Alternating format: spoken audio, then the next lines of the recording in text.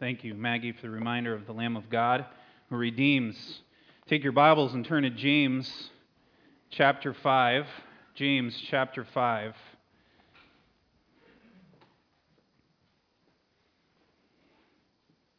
James chapter 5 is where we'll be. We're going to continue our series on the one another passages and how God expects us as a church to interact and respond to each other as a congregation and as a people. In James chapter 5, we're going to look at one of the hardest, I think, of all the one another commands. We're going to look at the command to confess your sins to one another. James chapter 5 and verse 16 says, "Therefore confess your sins to one another and pray for one another, that you may be healed. The prayer of a righteous person has great power as it is working." Let's pray. God, I pray that you'll help us to understand this command that you have given us to confess our sins to each other. Lord, it's a scary thing to do. Lord, it's one that we hesitate to do because we don't want people to think something of us that sometimes we don't even admit about ourselves. Lord, I pray that you'll give me your words. Lord, as we sang a few moments ago, Lord, I pray that your glory will be seen through the preaching of your word. We ask this in Christ's name. Amen. We already talked about in James chapter 5, verse 16, we already talked about the second command that's given there is pray to one another, pray for one another. And we'll add to that in this message, but that's not the main point of what I want to talk about.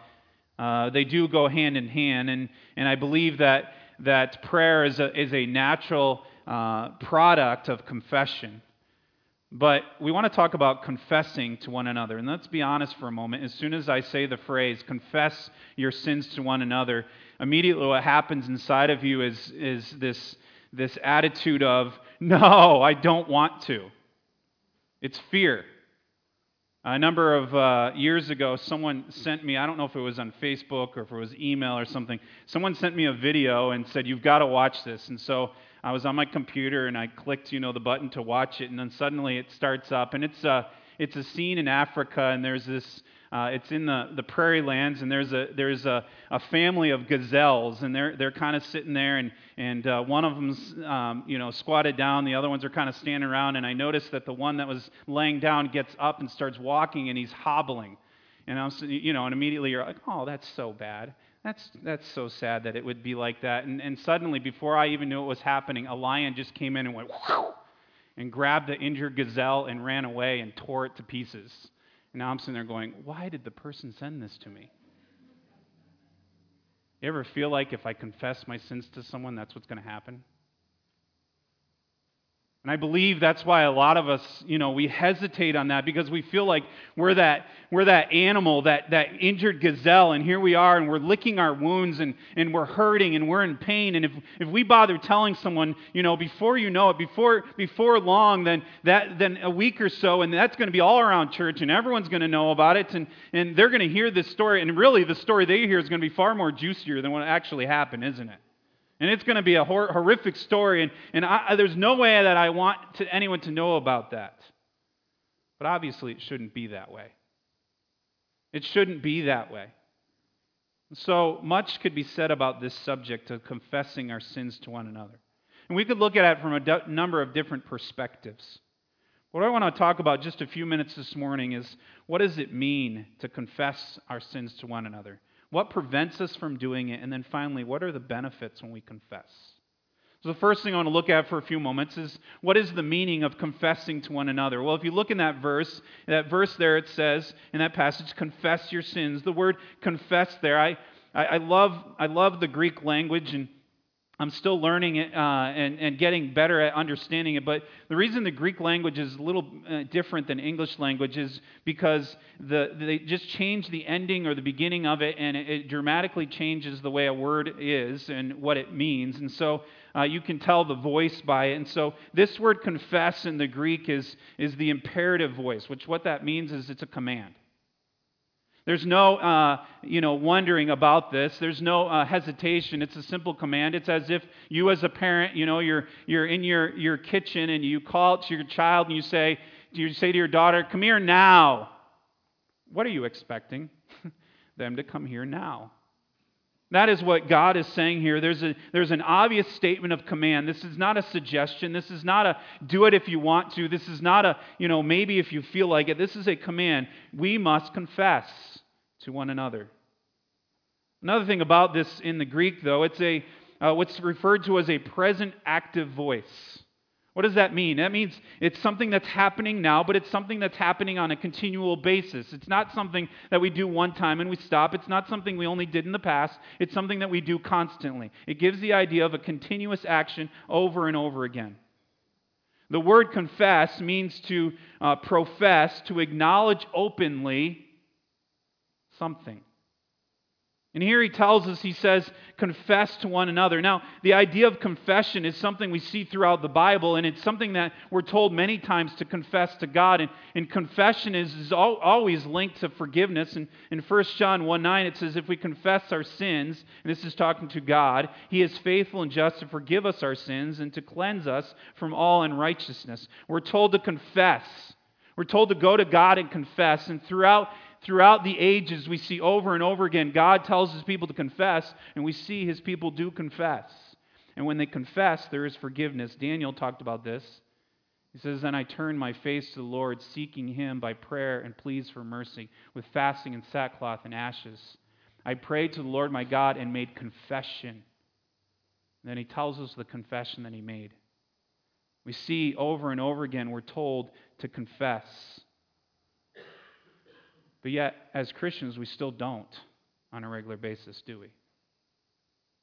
We still somehow think that if I don't confess to God, maybe somehow He doesn't know about it. Somehow, God, we can hide it from God, and we've tried as believers to hide our sins, and to hide our sins from God is pure folly. It's foolishness. God wants you to acknowledge your sin. God already knows your sin. So why does He tell us to confess? He tells us to confess because He wants us to acknowledge it. He wants us to acknowledge, first of all, who He is and who we are in relation. That's why David in Psalm 139 said, O Lord, you have searched me and known me. You have known when I sit down and when I rise up. You discern my thoughts from afar. You search out my path and my lying down and are acquainted with all my ways. Even before a word is on my tongue, behold, O Lord, you know it all together. David is reminding us in this passage that God already knows our sins. We go somewhere and we think no one sees, but God does. We go somewhere and we think, I can get away with this, but God knows. And really, that's a scary thought, but it's also a comforting thought because He knows. He knows when we need Him.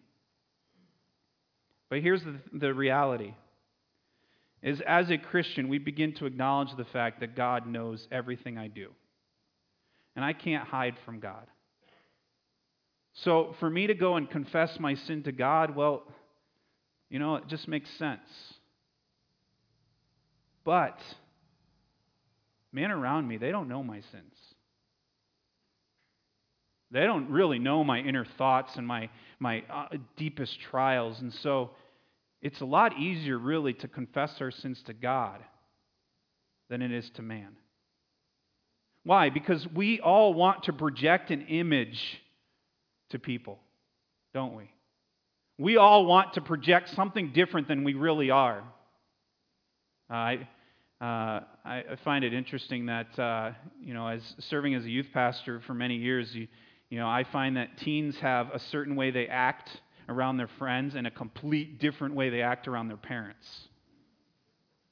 I have opportunity to be around sometimes, and they go around their friends and they act one way, and they go home, and if I'm able to be with them or I see them or I talk to their parents, it's like, oh, really? They did that? Wow, they would never do that around their friends. Why? Because we want to project an image.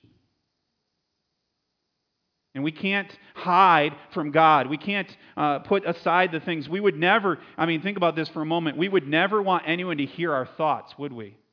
You know those thoughts that only God hears, that you contemplate and you think, oh, those aren't a good thing. But because why? Because we think that if we let other people know the real us, then they'll think we're really bad people. And they'll think there's something wrong with us. But the truth is, we are all really bad people. We all sin. We all have problems. We all have us things. That's why in Romans he says, as it is written, there is none righteous. None. None of us are righteous. And so when it says confess, the idea is that we are to go to each other and share the difficulties and the struggles that we're having.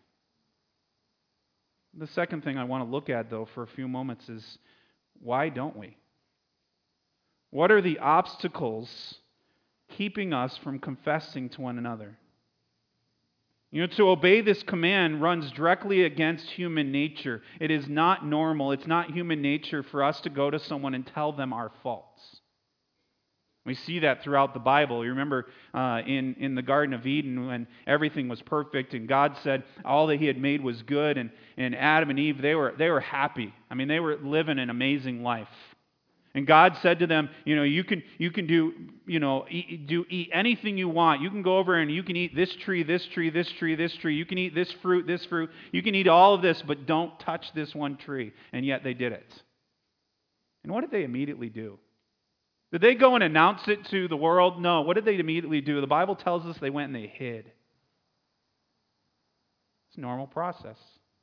We see that because of that, God judged them, and then they go on and they have their first two children, Cain and Abel, and everything's going well, and then God tells them to offer a sacrifice, and God comes to Cain and says, your sacrifice is not pleasing to me. Abel's was, but yours wasn't. And so Cain in his anger goes, and we have the first murder of Scripture. He kills his brother Abel, and what does he immediately do? He hides. The Bible says God comes to Cain and says, Cain, where's your brother? And he goes, why should I know? What does it matter to me? He hides. We go on and we see throughout the Bible over and over and over again, that's mankind's natural desire. We see the story of Joseph when Joseph was coming and meeting his brothers, and they were angry at him. They hated him because their father favored him over them. And as they're approaching, they said, what should we do with him? Should we kill him? Should we throw him in this pit? And they finally decide, let's sell him into slavery. And then what do? They take his coat and they kill an animal, and they put the blood over it, and they come back and they say, Dad, an animal must have got him. They hide. We understand this over and over again. If any of you here are parents, then you've had experience of this. You know, very rare is it that your child comes out and admits what they did wrong, is it?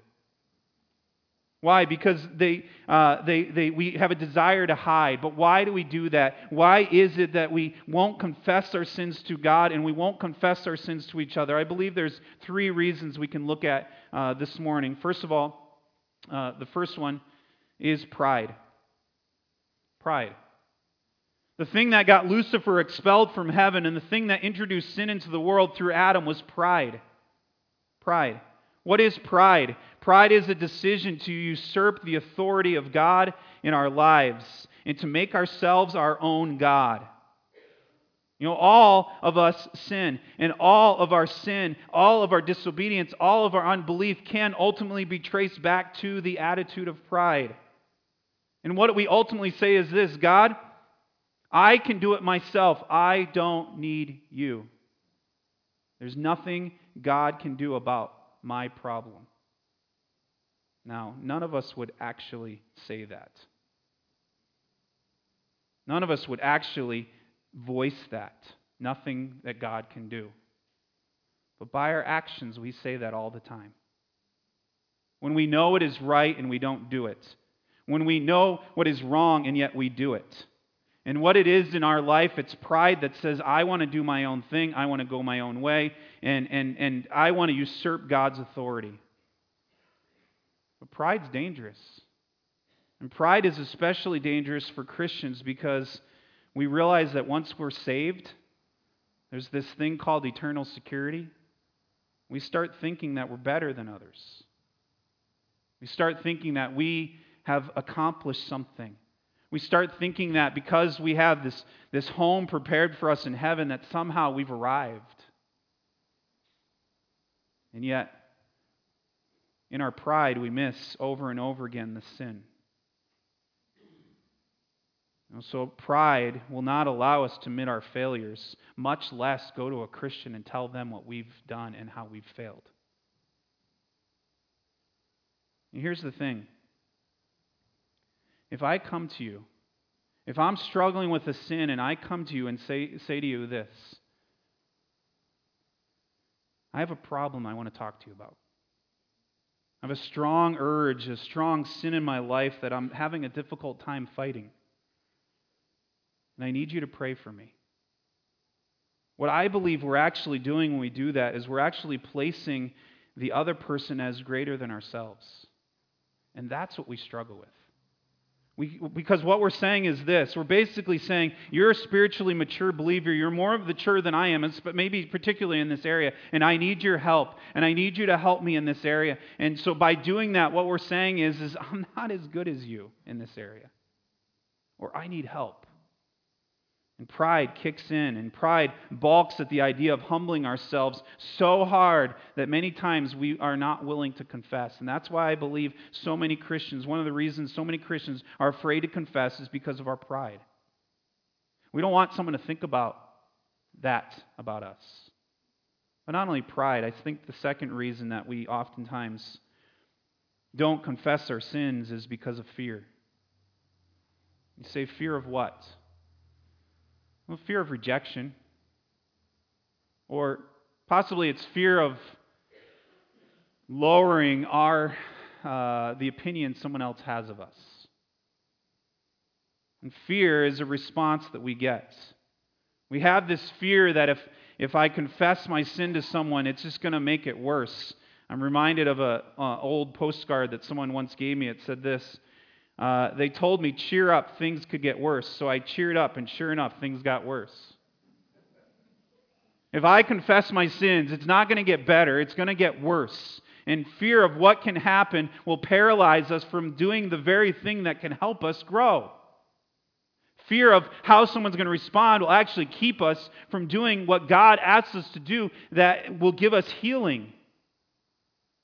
You say, well, shouldn't I be cautious? Shouldn't I be hesitant about spilling my guts to someone else about my problems? Yes, you should be hesitant, but you should be willing to confess to someone that you know cares about you. James isn't telling us here in this passage, he's not saying in this passage, publish it in the church newsletter, all of your sins.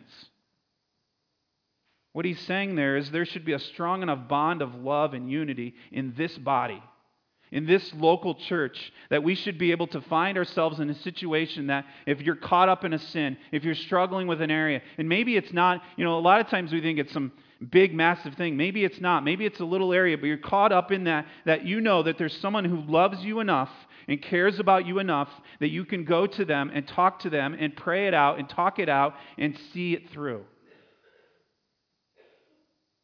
But because of fear, we often hold back. But I think the final reason is because of sin. You say, well, isn't that the point of what we're talking about? And I don't mean sin in the sin nature sense. I mean sins. See, because here's the reason, here's the thing, is the things we do, the attitudes we refuse to change, the little things we cling to as though we lose our identity to stop them, we actually do them because we like them. And sometimes we excuse them as just, this is who we are.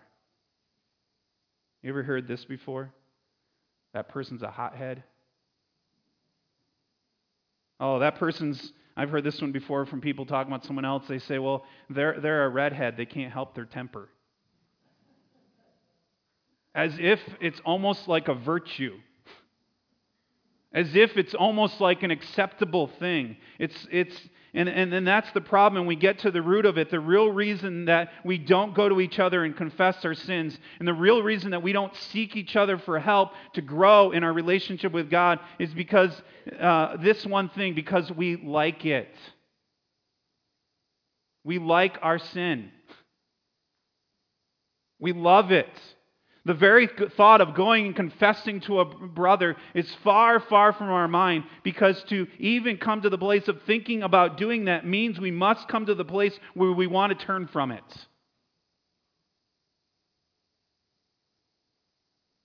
We all struggle with that. But if we begin to understand the gospel of Jesus Christ, then we understand that when Jesus Christ died and took our place and took our penalty of our sin, then what he did was he gave us the opportunity to be free from it.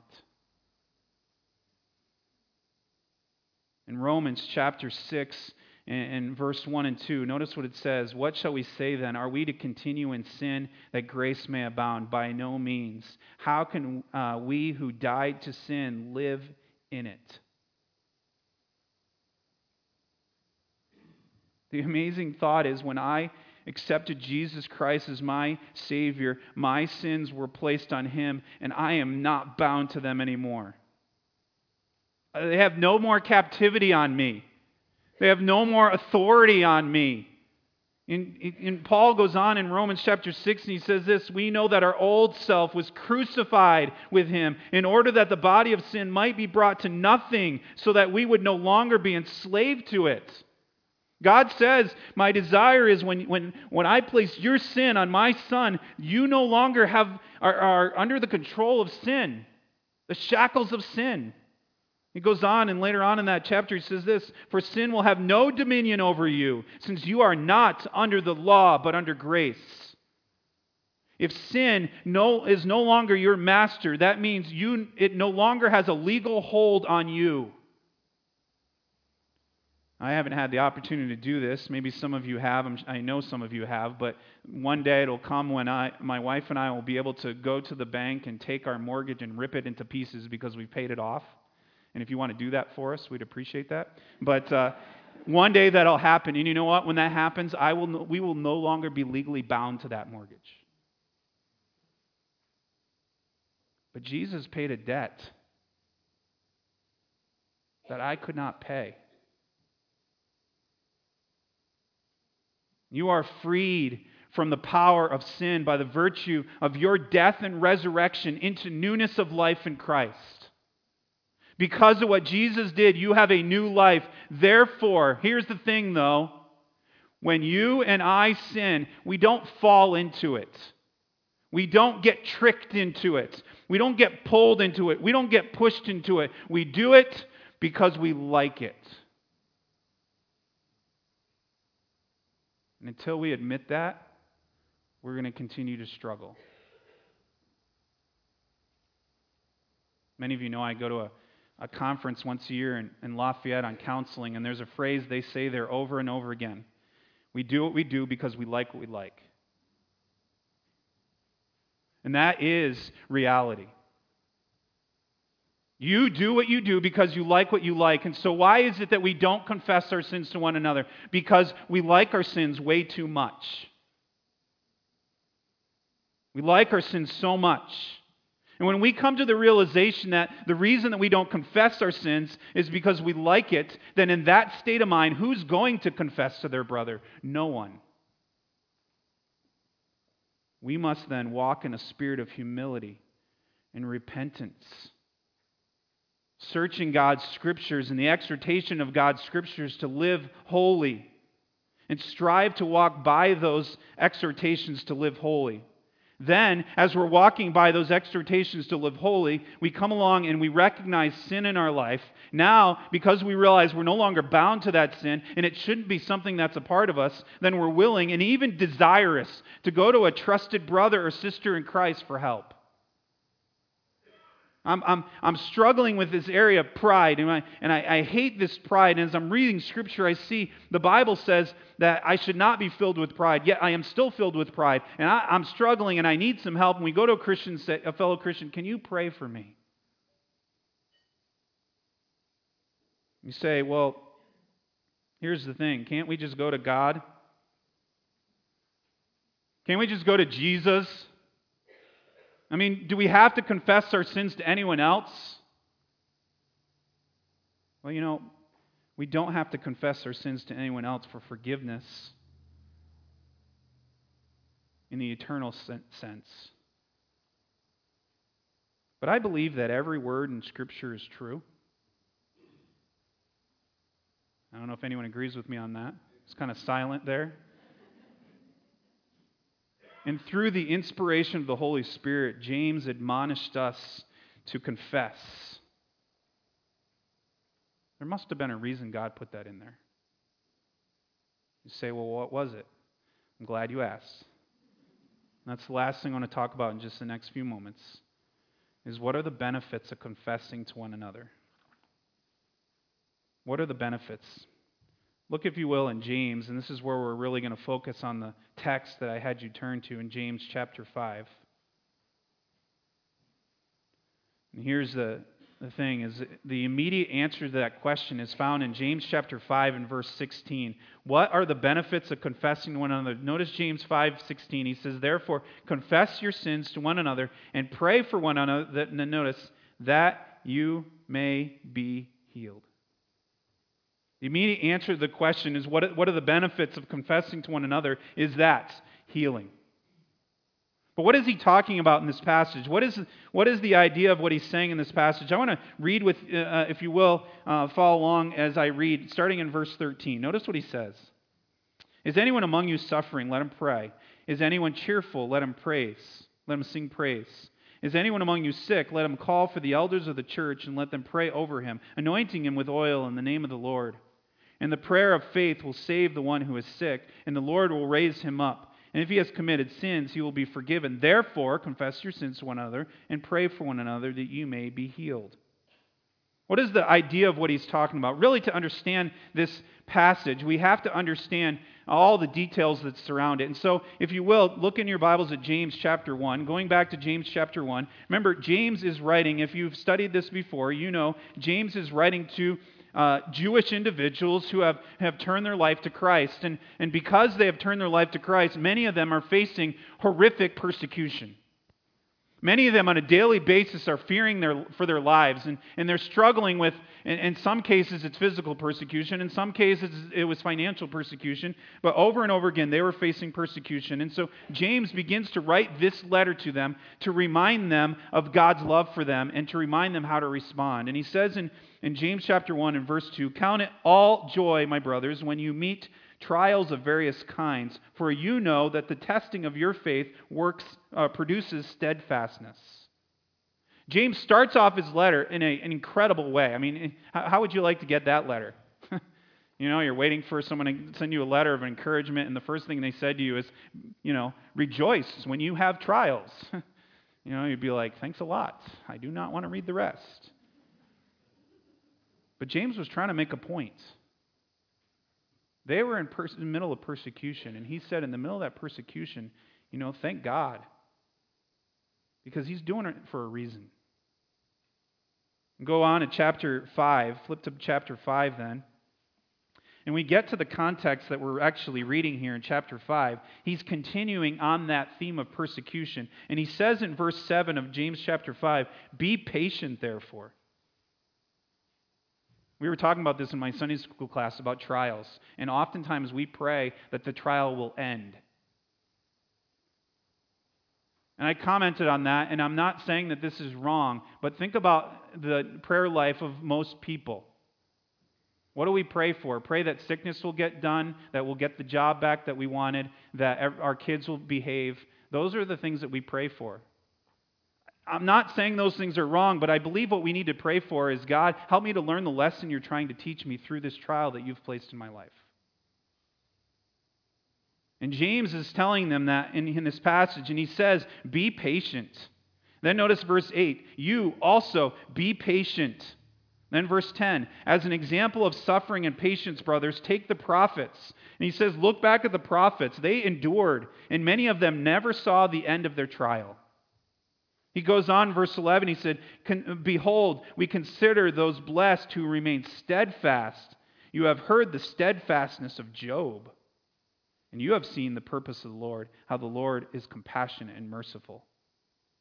He says to them, remember these things. And so this is the context as we come to chapter 5 and verse 13. He's dealing with suffering. And a lot of times this passage is misinterpreted, and we kind of pull it out and we say, okay, he's dealing with physical suffering. He's dealing with physical problems. And yes, there is that element that he's dealing with physical problems, but he is dealing with not just physical problems. He's dealing with spiritual problems because of persecution and trials that are going on in their lives.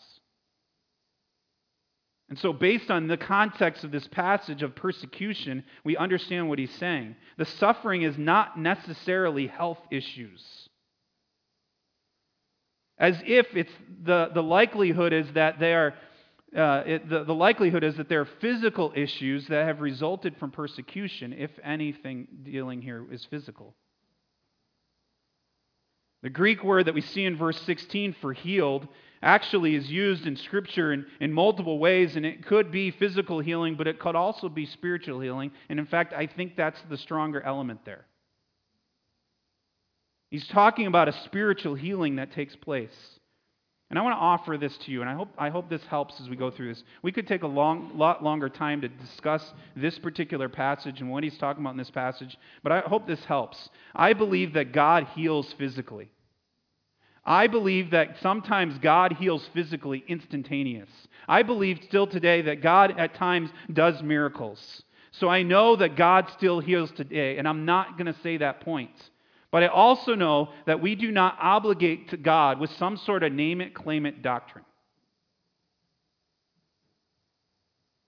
Like there's some magical formula of healing that takes place when the deacons of the church come and pray over you.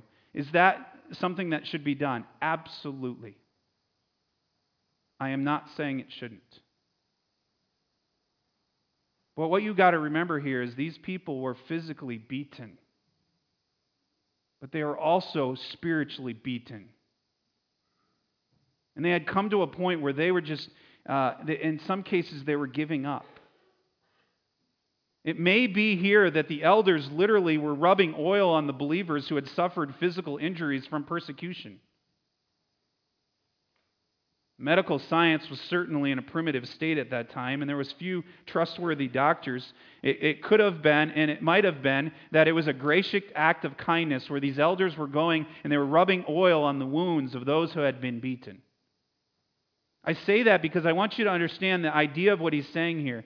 You know, I cannot agree with a blanket statement that some people say that if we confess our sins, that we're going to automatically have physical healing. I don't think that's an accurate reading of this text. Common sense tells us that's not an accurate reading of this text. There's been many times throughout history, countless times, where someone, brother or sister, in sincere, godly repentance, confessed their sin and prayed for someone, and they were not necessarily healed. So I want to draw a conclusion about this. God may very well heal you.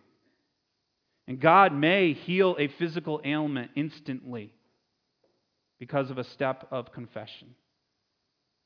But not necessarily. However, I believe any time a brother or sister in Christ go to each other and confess their sin and ask for prayer, there is a spiritual healing that takes place. And I believe that's what's being talked about here. That God is saying there is a spiritual healing that takes place. And so what is the benefits of confessing to one another? I have a few here. First of all, confession brings healing in ourselves and with God.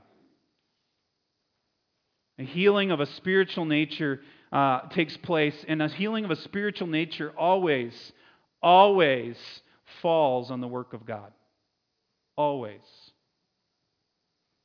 A familiar text in Isaiah where it's talking about what Jesus Christ, a prophetic passage of what Jesus Christ is going to do for us. It says this, "But he was pierced for our transgression. He was crushed for our iniquities. Upon him was the chastisement that brought us peace." And then notice this, "And with his wounds we are healed." Because of the suffering and the death and the resurrection of Christ, everyone in this room can be healed spiritually. Everyone. Your physical pain may continue, but you can be healed spiritually. Our transgressions are removed from us, and we're given a new life. So healing, confession brings healing in ourselves and with God. Galatians also talks about this and says, brothers, if anyone is caught in a transgression, you who are spiritual, restore him a spirit of gentleness. Keep watching yourself, lest you too be tempted. Bear one another's burdens. We'll talk about that one in a couple weeks. But and he's telling us there that if you have found a brother who's fallen in his sin, come alongside. And we talked about encourage one another a while ago, the idea of coming alongside. And I believe that confession brings healing, because here's how it works. If I go to a brother and I say, you know what, I am struggling in this area, he comes alongside of me and he helps me carry my burden. And he lessens my pain. He carries the load of those that are hurting. So it brings healing in ourselves. But secondly, not only does it bring healing in ourselves and with God, but secondly, confession brings healing with others. Do you know who is the most likely person to go to when you want to confess sin? A lot of times it's the person your sin has hurt the most. You know, when I have times where I go to my family, whether it's my wife, my son, my daughter, and I confess a sin to them, I don't think it's ever a shock. And to be honest, most of the time, my sin that I'm struggling with, they're the ones that are getting hurt the most by it. And so when I confess my sin, if there's someone in your life or in my life that I've hurt, a fellow Christian in this church or maybe somewhere else, and you know that you know what, they need healing that only your confession to them can bring. You know, don't hold back their healing. And because we confess, we can bring healing to others if we'll just respond properly. And two more here quickly. Confession brings accountability. As I previously stated, it's harder for us to confess our sins to a brother than to God, because they see us for who we really are. And they see us that way, and we're afraid that we're going to see them. But really, that's the benefit of it. When we trust someone enough that we go to them and share our struggles, we trust that they're not going to gossip about it. However, this person then can reinforce us in our problems. When I was in college, we were taught to all the time to have accountability partners. To have someone that I can go to and share with them my spiritual problems and my needs. And it wasn't a gossip session. It was a time where we could mutually share what we're struggling with, and we can keep each other accountable. There are men in this church that are struggling, and they'll come to me and say, can you keep me accountable? And I appreciate that. There is others that do that with each other. And maybe it is that you're struggling with a sin in your life, and maybe it's a small thing, maybe it's a big thing, maybe you're a man in here and you're struggling in the area of pornography. You don't know how to get over it, and you're afraid if I tell someone, you know, they're going to mock me, or they're going to laugh at me, they're going to look down on me. Maybe what you need is an accountability partner that'll come alongside of you. A brother who loves you dearly. And maybe you're a teen here and you're struggling with rebellion to your parents. Your attitude is of hate towards them. Maybe you need an accountability partner. It doesn't have to be a peer. Maybe it's an adult in this church who can come alongside of you and ask, how are you doing? And confession allows you to have someone who's going to come alongside of you. Maybe you're in here and you're a couple and your marriage is struggling and no one knows it but you and your spouse. Can I tell you what? You're not alone. And there are other people who would be willing to come alongside of you and be your accountability partners and love you and care for you and work you through it and help you. You know, confession creates accountability. It allows for us to share our burdens with others and allows us to grow through it. But then finally, confession confronts pride. It is the nature of man, as I said earlier, to want to be respected by their peers. By nature, we like to tell ourselves that we are good people, even when we're not. And regular confession breaks the cycle of pride in our lives. Oh, it's hard. It's hard to sit across from someone and say, you know what? I failed in this way. I don't say it to brag. I say it because I need your prayer. We must be accountable to each other, Christians. We must practice Christ-like love for one another. Look for opportunities to walk in obedience to those one another verses that we've been studying over the past weeks to such a degree that we will actually learn to trust each other. We will actually learn to love each other. We'll actually learn to build a sense of family relationship that we feel comfortable to go to someone and say, I need your ear, I need your prayer, I've failed. None of us is above that need. Someone once wrote this: it often helps in time of trial, when fearful and alone, to know that every doubt we feel, the greatest saints have known. The one thing we must never forget, though, if you look back in James chapter 5, one final thing, and we'll be done. In James chapter 5, we can never forget what it says in verse 16. It says, therefore confess your sins to one another, and then what does it say? And pray for one another. And then it tells us the prayer of a righteous person has great power as it is working. The final thing we cannot forget is that confession must be for the purpose of prayer. Because here's the thing, confession does not heal. Sympathy does not heal. Forgiveness from a brother does not help us to heal without the ointment of prayer. Without the working of prayer in our life. This is why it's so vital and so important that we're accountable to one another. That we're accountable to each other for our problems, because the great physician, the one who prescribes healing for his church, says that it happens through confession, accountability, and prayer. I believe that obedience to this particular exhortation is very telling about an overall condition of a church. Because when we have the kind of mutual accountability, when we have the kind of accountability, we're willing to confess. You know what I believe happens is that we produce a loving, spiritually mature church.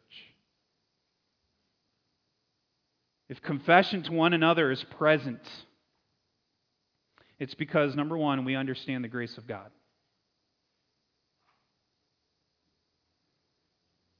When someone comes to me and says, Pastor Pete, I want to share with you what I'm struggling with, and I look down on them, then I don't understand God's grace in my life. But when I begin to understand God's grace in my life, the only thing I can do is lift them up. When we see confession present in a church, it's because they understand God's grace, but also it's a church of love.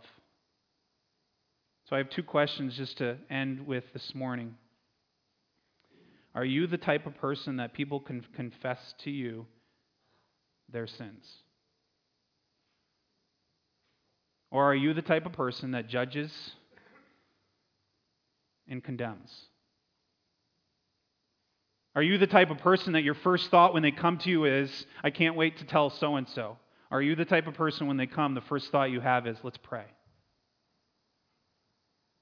Are you the type of person that the first thought you have is, well, let me figure out the remedy to your problem? Are you the type of person the first thing you say is, the only one that can remedy this is God? The first question is, are you the type of person that people can confess their sin to? And the second question I have is, are you confessing your sin to one another? That's how you're going to grow. Let's pray. God, we are thankful for this body. Lord, I am thankful that we have individuals in this church who love me enough that they're willing to listen when I need to confess my sin. That they're willing to pray. Lord, we pray to you not because we're better than those we're praying for, but we pray to you because we know that we're all equally wicked apart from the grace of Jesus Christ. And Lord, I pray that you'll help us to be a church who loves each other enough that we're willing to confess to each other, we're willing to pray for each other, we're willing to keep each other accountable, and we're willing to lift each other up. Lord, thank you for all you've done. We thank you for the grace that you have given us through Jesus Christ. And we ask this in your name. Amen.